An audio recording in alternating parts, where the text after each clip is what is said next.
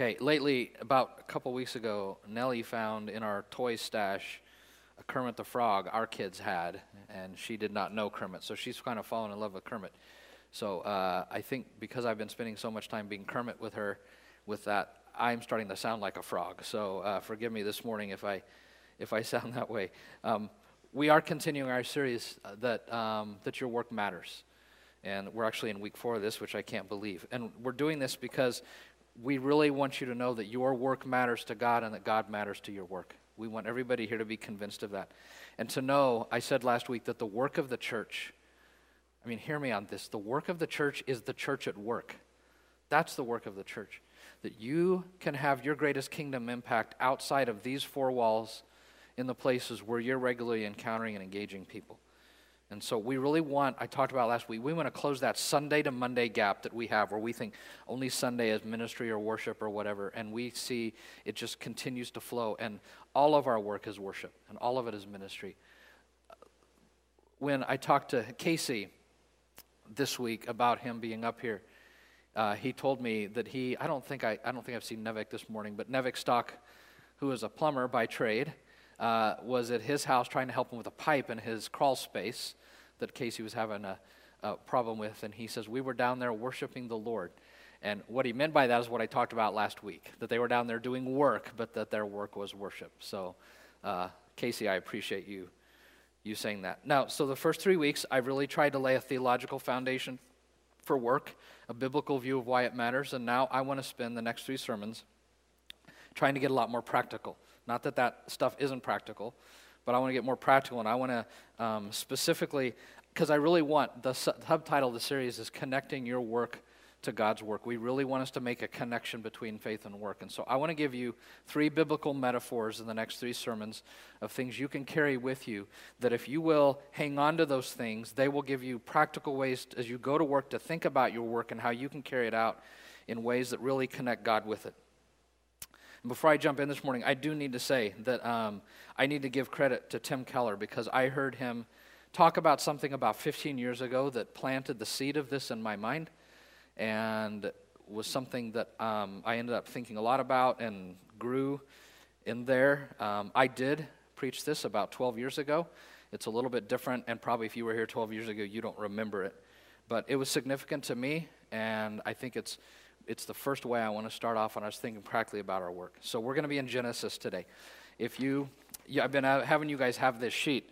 This is our last week in Genesis. If there's anybody that doesn't want to have this and you want to follow along in the scripture, you can do it in your Bible, fine.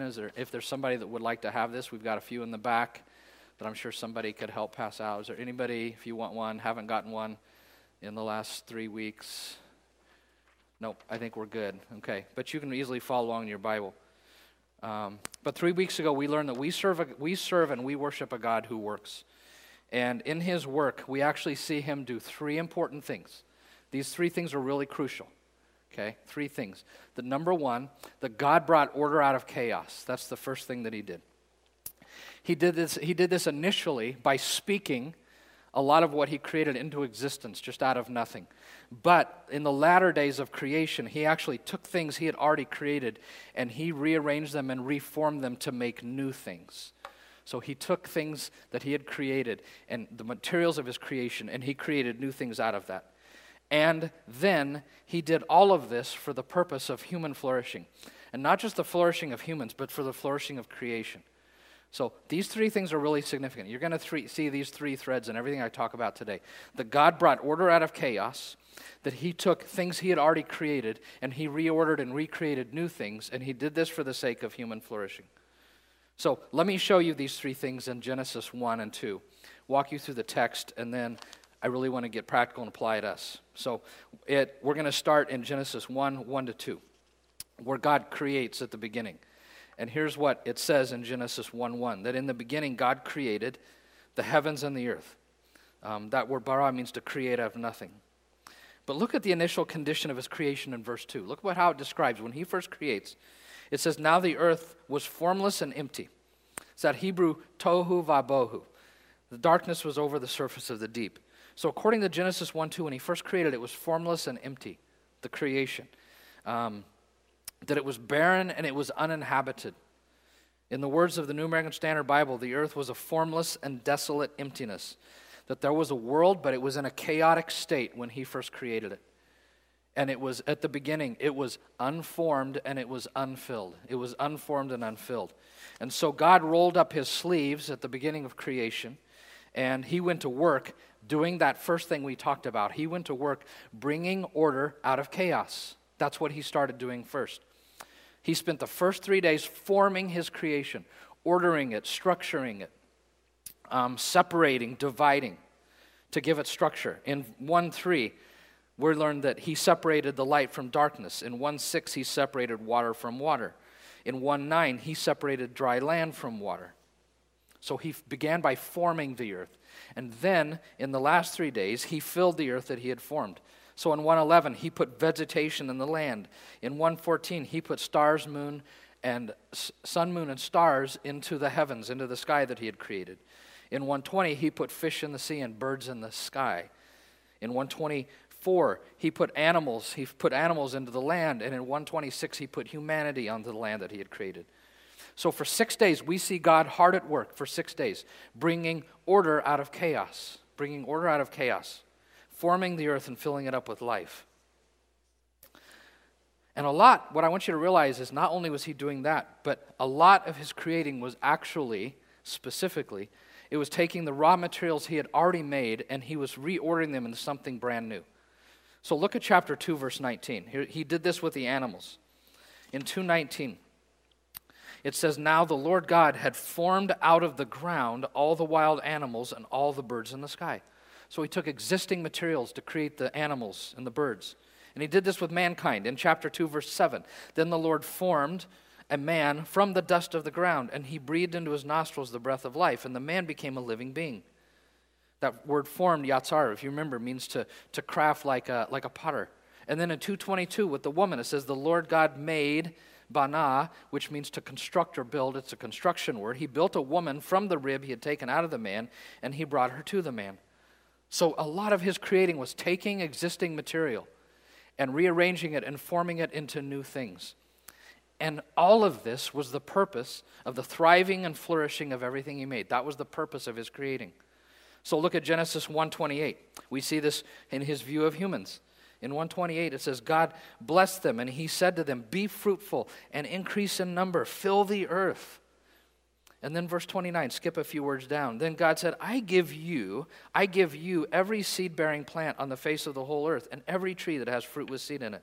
They'll be yours for food." So he's giving them things so they can flourish. But it's not just mankind, it's the animals. Look at 1:30, the verse right after that. "And to the beasts of the earth and all the birds in the sky and all the creatures that move along the ground, everything that has the breath of life in it, I give every green plant for food." So everything he's doing is for the flourishing of everything that he has made. And I want you to notice also that when he creates for the purpose of flourishing, he creates two things which I think are really cool. Number one, he creates products that are useful, but he also creates beauty, things that are beautiful. And I think that's really significant. Look at chapter 2, verse 8. You'll see it here. Chapter 2, verse 8. "Now the Lord God had planted a garden in the east in Eden, and there he put the man he had formed. The Lord God made grow out of the ground all kinds of trees that were two things. They were pleasing to the eye, and they were good for food." So he was creating products, produce, food that they could thrive and survive on. But he was also creating beauty, things that looked beautiful. Isn't that really cool? He just doesn't make ugly things to help us get by, but he creates beauty. We see the idea of him creating beauty in verse 12. Look at verse 12. It says, "The gold of that land is good. Aromatic resin and onyx are also there." So God makes things that taste good, things that look good, and things that smell good.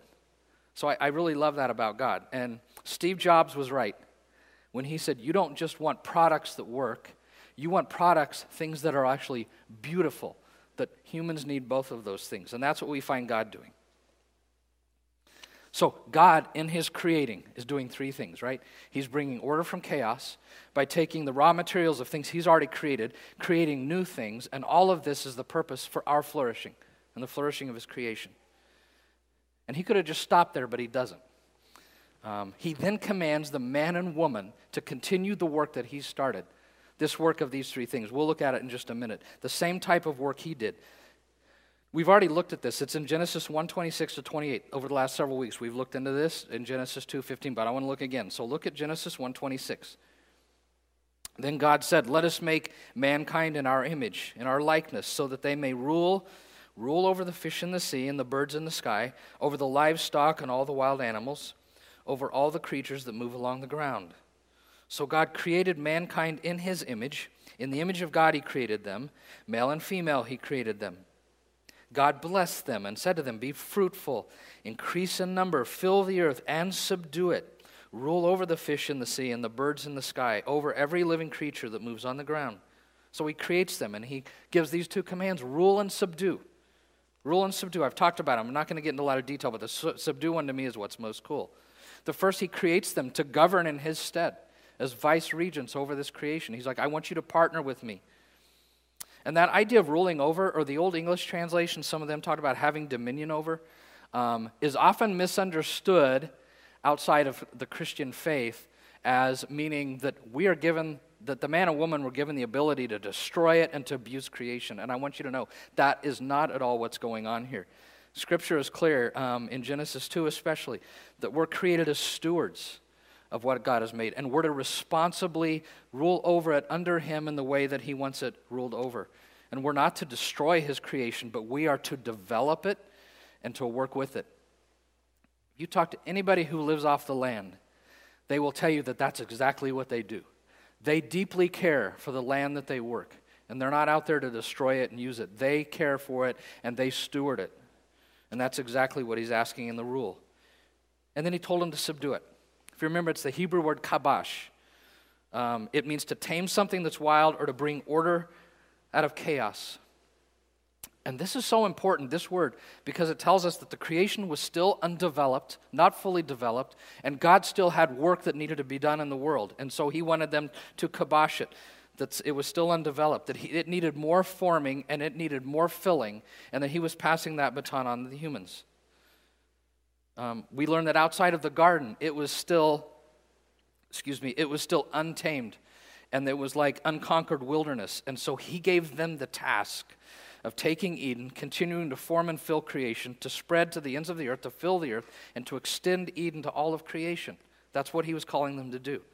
To continue to take his creation and move it from chaos to greater and greater degrees of order, the thing that he had started. And that's our task, is to move the creation he made to greater degrees of order. It's like I've heard the story of a farmer who had a relative from New York City who came for the first time to Kansas to visit him, had never seen a farm. He had been in the city his whole life. And when he showed up, and it was quite a ways in the countryside, and then when he got there and pulled up and the farmer drove him around and showed him everything, he said, "It is amazing what God has done here. It's amazing what God has done here." And the farmer scoffed a little bit, and he said, "You should have seen what it looked like when God had it all by himself before I got a hold of it," right? Because creation, he does create things, but it's needing our work and development to fill it out. And what we realize from this subdue is that when God created, the creation had great potential in it, untapped potential. And he wanted us to work and to draw that potential out with our labor. To discover things and to draw them out and to develop them. And that requires our labor. That requires our work to do that. That the earth was full of raw materials to be developed, to be ordered, to be fashioned into new things. So God wanted us to discover and to create and to prove and to do new things. That's why he put gold in the ground and onyx in the ground, okay? That stuff just wasn't laying on the top for them to pick up, already formed as jewelry, okay? He wanted them to discover the gold, to dig it out, to smelt it, to form it into a beautiful shape. And he wanted them to find the onyx and whatever. I don't know what you do with onyx. Like diamonds, you got to chip them off or something. But to take the onyx and to put it in the gold setting so that you could create jewelry. All of that potential was in his creation. And he wanted the humans to take that and to fill that out and to unearth it. So he wants us to create value out of what he made. To take it, to improve on it, to make it better, to dream, to create, to organize, to develop. That's why, I know it's kind of a big thing, but I mean, Theologians call Genesis 1:26-28 the cultural mandate, that God commanded the man and woman to form culture, that he wants us to form culture. Here's how this cultural mandate is the command to participate with God in his ongoing creational work in this world by caring for and developing his creation and bringing greater levels of order to it. And we can see the humans doing this cultural mandate. In Genesis chapter 4, verses 20 and 22, we see humanity for the first time developing metallurgy, animal husbandry, and there's one more thing. What's the other thing? Let me take a look at my notes. Music. And in chapter 9, verse 20, we see Noah becoming the first human to plant and cultivate a vineyard. So we see in Genesis that humanity is doing that. This cultural mandate's what J.R.R. Tolkien, I had to get Tolkien in here, right? Author of The Lord of the Rings, he calls it the work of subcreation. I love that idea. The work created as sub-creators to take his creation and to bring out and create new things. For us to participate with him in his ongoing work in the creation. And that's why the Bible, it begins in a garden in Genesis 1 and 2, and it ends in Revelation 21 and 22 in a garden city. It ends in a city. I like this book about the garden city, from the garden to the city, and he did this cool thing with plants and USBs and all of that. But that's why the scripture begins in a garden and it ends in a garden city, because he wants humanity to develop what he gave them. So, now I want to move to what to me is the practical thing out of all this. And here's what God did. Specifically, the way he wanted that first man and woman to develop his creation was through gardening. In chapter 2, so God's done all this creating in chapter 1. It's the overview. In chapter 2, the first thing God does is he plants a garden. Look at chapter 2, verse 8. Now the Lord God had planted a garden in the east in Eden. And then he put humanity in that garden to work it and develop it. And he says, now you be the gardener. I created the garden. I was the first gardener. Now you be the gardeners after me. And look at Genesis 2:15. We've focused on this text quite a lot. The Lord took the man and put him in the Garden of Eden to work it, to avad it, and to shamar it, to take care of it, to work and cultivate, to tend and take care of. That's his work. And I find it first so fascinating that the first work that God gave humanity, the first work was the work of gardening. And I think there's actually a reason for that. And what we're going to see is in this gardening, in this picture, in the metaphor of gardening, we will realize that that is actually the way we should look at all of our work. Because in gardening, here's what you're doing. In gardening, you're taking the stuff of creation, you're working with it to bring greater levels of order out of chaos, in order to produce things we need to thrive and to grow. This is true of farming. Farming is just gardening on a larger scale, right? And I want you to see those three things are the exact same three things that God did when he created. Pat and I have gardened. There they are, lined up next to each other. When we got our house, we wanted to have a garden. And the yard was well taken care of and all that, but there was one part of the backyard that was just total chaos. It was just full of weeds in this section. I have no idea why they left it that way. And when we saw that, we're like, we want to do something with that. It was wild and untamed, and we just thought, let's put a garden in there. So we did. We started to work. We did a lot of thinking, and we did a lot of organizing and ordering in our mind of what this would look like. You can still see, the first year we did one row, that you can still see the weeds back in part of it. That whole thing was just full of all of that. And so what we did is we brought order from chaos. We dug up the weeds. And then after we dug up the weeds, we took the raw material of creation. I brought limestone from my parents' garden in Hays, Kansas, from western Kansas. I brought that limestone, and we used that limestone to form that row. We used some more of the limestone the next year for the second row. And we just rearranged the materials of creation to create something new. We used soil and fertilizer and peat, and we worked to create that garden. And our ultimate purpose was to provide food for my family, our family, and for other people that we loved and cared about. Things they needed to love, to live, and to thrive, and to grow. That was our whole purpose for doing that. And things not just to eat, but to enjoy, right? So we planted, my parents are from Texas, black-eyed peas and okra. And I've said it before, the variety of okra that when you stew it the right way, it just slides down your throat. It's great. Most people hate it, but but I love it. And not only that, we grew tomatoes and peppers and made homemade salsa. So not just food, but things to enjoy. And not only that, we didn't just create products. As Pat and I talked, we ended up on the back end of that and on the side by the fence, we planted a flower garden. I would never in my life have thought I would plant a flower garden until I owned a house. And suddenly, now that I owned a house, I'm like, I want some beauty with this thing. And so we created not just products, but we actually created beauty back in that area. And here's what I want you to see. Why is it God planted a garden? And he had the first people garden. Because I think gardening is the archetypal job, that it gives us a framework to understand all of our work, that all of us are gardeners. In a very real sense, in all of our work, we're doing the work of gardening. And I'm going to show you in a minute. So if you want to know how to approach your work, caring for your work and developing it the way God wants, if you'll show up tomorrow and think of yourself as a gardener, you will find it very helpful as a way to think about your work. Because all work has the same three components that gardening does, the exact same three components. We bring order from chaos in our work. We take the stuff of creation, the raw materials that God's already made. We rearrange those things to create something, many times something new. And our whole purpose in doing that is for the sake of the flourishing of other people, of humanity, but also of his creation. Through our rearranging of the raw materials of the creation, we enhance the well-being of humanity so that individual people and the human community as a whole can thrive physically, relationally, socially, psychologically, and spiritually. And again, not just the human community, but the whole of creation, all of creation to thrive. So what I want you to see is all of our work, it's truly the same as the work that Adam and Eve had, and it's the same work that God had when he created everything. That at the most fundamental level, all of us in our work, we are bringing order out of chaos, using stuff as God's already created to create new things for the flourishing of the people around us. That's what work is. That's what God did. That's what Adam and Eve did. That's what we did in our garden, and that's what we're called to. So these three things, these are the three things I really want you to remember. These three things of bringing order from chaos by reworking the raw materials of creation for the purpose of human flourishing. This all is the essence of work. All of us do this. I'm going to illustrate it in a minute. So all work is the reordering of some kind of material to produce things, beauty, products, services that people need to prosper and thrive. So let me give you some examples of this. Make it really practical, okay?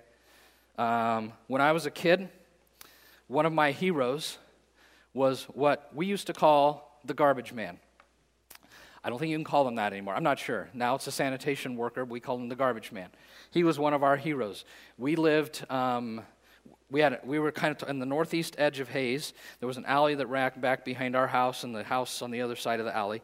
And every Tuesday, the garbage truck would come down through that alley and would pick up the trash every Tuesday afternoon.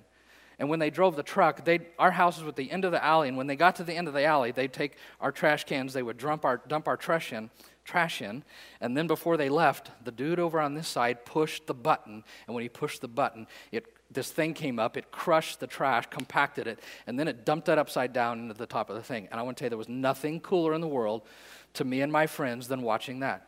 So every Tuesday in the summer, we played at my house in my backyard, and we couldn't wait till we heard the garbage truck coming down the alley, and we would watch it for houses as they're dumping trash in, and we couldn't wait till they got to our house so we could see all that happen.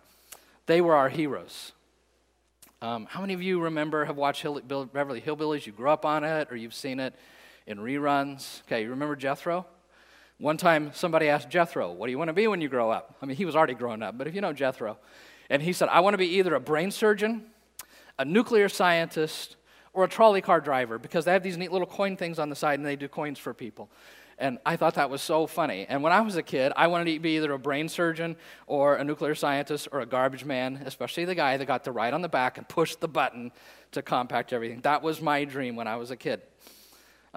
I'm just curious, how many of you had these that I had when I was a kid? A Tonka garbage truck that you could put stuff in it and flip it up. Anybody here? There was a lady first service who had that Tonka truck. I was like, wow, that's cool. Or this Matchbox. I had this Matchbox that did the same thing because that was my dream. Here's the point of all. You're like, what's the point of all that? Do you realize how important a sanitation worker is to the thriving of humanity? Do you understand how important that is? I was watching a special on PBS, and it talked about the first sanitation department ever created in human history was created in New York City in the 1920s. I was shocked that it took so long for humanity to figure that out. And before they created that department, people, especially in the high rises in the middle of town, when you got your trash can got full in your apartment, you would just dump it out the window, and it would all fall down there, and it would stay. Human waste would go down there. There were horses back then. There were mud streets, but horses going. There was horse manure. And it was filthy, and it stunk, and it just spread disease, and it was not a good place to live in the city. I read about a guy from Ireland who was from the countryside in Ireland who visited New York in about the late 1800s because he had relatives come over, and he talked about how much the city stunk and how bad it smelled because they had no sanitation workers. And finally, a guy came up with an idea and approached the mayor about creating a group of people who worked for the city and did that. And so they started collecting the garbage and taking it out of the city, and it radically changed the health of the city, so much so that other cities began to do what they were doing. So I just want you to know, all work is important, right? All work is taking some situation of chaos. I'm bringing order to it through the raw materials I have, like trash cans or the cool trash truck or whatever. And the dump, and I'm doing all of this for the sake of human flourishing. Let me give you a few more examples. A musician like Melissa and Sarah and Kylie who wrote this really cool song. They take the raw materials of sound and of harmony and of tone, and they arrange that sound into a new arrangement, right, to create beautiful music. And then they take an instrument and they actually play that music, and they use the raw material of their voice to sing the song that they create. We all need beauty to thrive. That's what a musician is doing. They're doing these exact same three things. My wife's a teacher. She's doing the same things. She's bringing order to chaos. Any teachers in here today? Anybody who would say, my school? Yeah, we were talking kind of beforehand, right? You go in there every morning and it's kind of chaos. That's how my conversation with Pat is every supper. Hey, how'd it go today? How was the chaos today? Did you do a good, how was bringing order, all that? But they're taking the raw materials of ideas and paper and pencil and glue and visuals, and they're taking all of that stuff to take a mind that is really hungry and curious, and they're bringing all that together to create things to bring order to that child and their thinking and help them grow for the sake of their long-term flourishing. That's what a teacher does. They're gardening, but they're guarding the soul of a child, right? Medical professionals, they're taking a disordered body. I just finished my physical therapy, and I had a disordered body from the summer. They take a disordered body, and they take their knowledge and their skill. They take tools, things like these giant balloon ball things you sit on, and do all sorts of things, and they take bands, and they take all of this stuff. So they take the chaos of my back, and they took these different things, and out of that created a new order to my back, brought health back to it for the sake of my flourishing, and it's made a huge difference. No wonder my kids are like, Dad, make sure you do the physical therapy. Don't just stop when your back's better, right? We could talk about stay-at-home moms, how they do this. Graphic designers. Lisa Hubner's a graphic designer. She designs a lot of stuff for the church. They take shape and color, images, a palette. They take typefaces, and they arrange it to something creative and beautiful to help get a message across, right? All for human flourishing. Here's how good Lisa is. Nellie, occasionally Ariel bring over to the office, and she got to where sometimes the copier, somebody sent a thing for the copier to print, and she would just hear it turn on, and she got fascinated. So every time she'd come over, she'd want to see the copier. So I'd ask Melissa, would you just print something so that would turn on and it would shoot something out? And she printed a postcard that was going to get sent to the church, and it had the church logo on it. And as soon as it popped out, Carissa looked at it, saw the logo that Lucy Yusi had first designed and Lisa's tweaked somewhat, and she said, church. She knew. Isn't that cool? So Lisa, with her graphic designer skills, had created something significant. Your hairstylist or your barber does this. Is that not right? I'm going tomorrow to the barber. You show up with chaos. Trust me, when I get out of the shower and you try and these things are flipping out. When my hair it's curly by nature, and I waited too long, and you show up and you take your chaos, and he takes the raw materials of what he's got up here and his shampoos and all that stuff, and he brings order to that thing, right, for the sake of my own flourishing. At least my wife, that she looks at me and says, you look a lot better with that haircut, Garen. Sadly for my barber, there's not a lot of raw materials to work with. It's just the reality. He has to struggle with that. Let me illustrate one more way, if you don't mind, with the idea of highways. How important all work is, and it's all part of gardening, essentially. You know, for centuries in antiquity, there were no good roads. There were no highways between things. To get on a highway and go anywhere, nobody did it hardly. It was treacherous. Frequently, it was deadly at its worst. And it was a huge problem in antiquity until the Romans were the first people to not just create good roads, but they used their military to police the roads. And once they did that, things just blossomed in the Mediterranean. Merchant trade, all sorts of things. It set up the ability to have the gospel spread quickly because of the roads they created. So come forward today and think about roads and think about this idea of gardening in our work. Because the highway planner creates that highway in his mind, right? And he lays it out. And then the surveyor comes along and he sites it out and he stakes it out. And then companies and workers come and they build the highway. And then inspectors inspect it and workers maintain it, sometimes too much. I feel like if I'm going to Kansas City, I'm spending about half my time in areas that are getting reworked. And then signposters, I don't know if that's what you call them. It's kind of what Jesse Cooper does. Signposters post signs that help us with it. Tool booth operators function and hopefully are doing their work with a smile and blessing you as you do that. And people who work along the highway in convenience stores, they're helping give us goods and services, the gas we need, the food we need to get to the next stop, especially the fast food, because you need a lot of fast food when you travel. The government gives us freedom to move about. Law enforcement keeps it safe. The sanitation workers who work on the rest stops keep those places clean for us. When I did this 12 years ago, somebody came up to me afterwards and they said, my mother is the secretary in the local highway department, and I want you to know that place doesn't run without her. Okay? It's all work, and it's all gardening, and it's all necessary, all of it. And it's not just my 9-to-5 job. This is true for all work. Like at the garden, that was not my 9-to-5 job. It's true for stay-at-home moms. If you're retired, you're still doing work of some kind. It's true for students, all of it. Let me give you a very relevant example. This Thursday is Thanksgiving. And some of us are going to have family and friends over to our house on Thanksgiving, right? And we're going to have a great time. We're going to make turkey and stuffing and cranberry sauce and hot rolls and mashed potatoes and gravy and multiple pecan pies, because I need multiple pecan pies to make it through the weekend. By the way, for the Pinterest, if you make a pecan pie, automatically you just get my first vote. I just want you to know. And that's all going to be done on Thursday, right? But what's going to happen Monday to Wednesday of this week? I know, because I've been in some of your homes. I've been in my own home. It's going to be taking chaos and creating order, right? You're going to, because Aunt Matilda and Uncle Joe are going to come over, and you do not want them to see what your house normally looks like, right?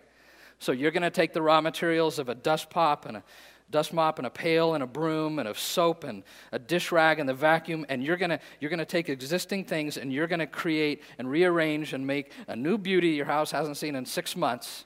Right? All of that for the flourishing of Thursday morning, that everybody can sit there and without worrying about how your house looks, that they can enjoy good food, good conversation, a good football game, and a really long nap, right?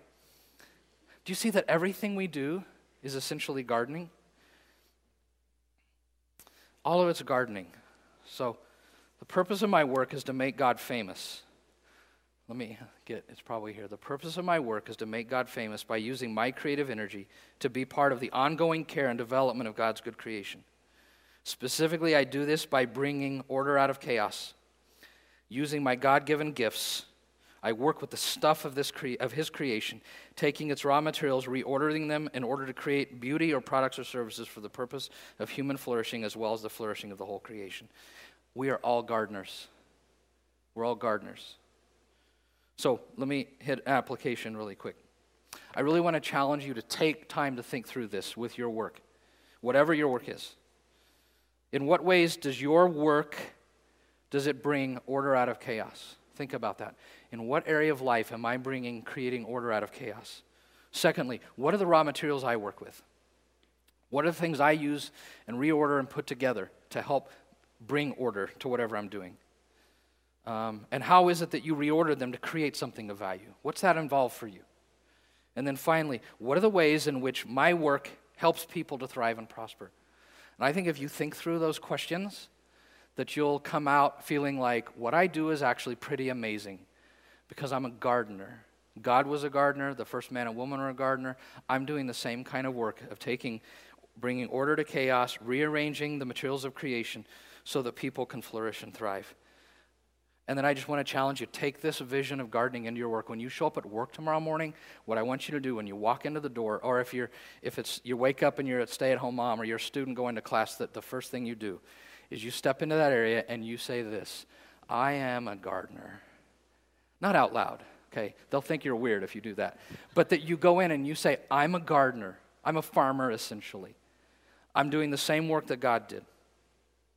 And I want you to apply it to that. One thing I didn't say first service, I want to say right now, all of us in some point in our life have found us in a temporary workplace that wasn't where we wanted to be or what we wanted to do. And it can get really frustrating, and you can feel like you're wasting your time, right? Low pay, not doing what I want to do. If you will apply this to that kind of work even, like you're a student but you're making money working at Casey's or something, if you'll show up at Casey's and you'll say, what I'm doing here is important. I'm a gardener.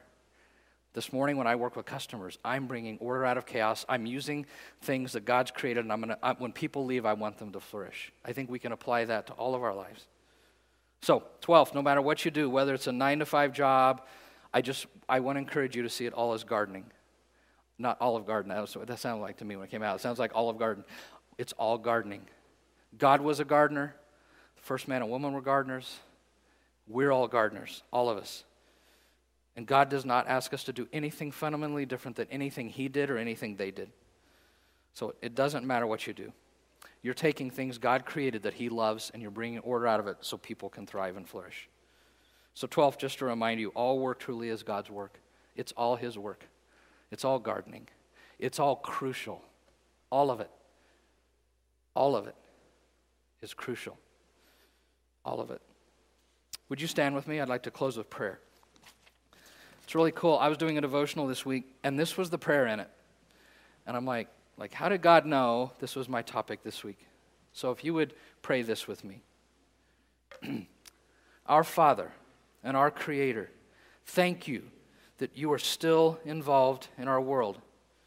You are still busy bringing light into the darkness, order into the chaos, making all things new.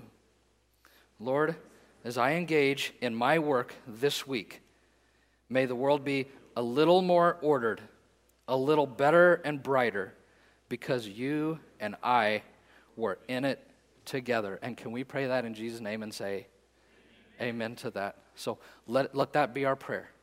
And let us leave here. 12th, you are sent this week to garden, okay, wherever you are. So take that image with you and let it bring meaning to your work. So 12th, you are sent.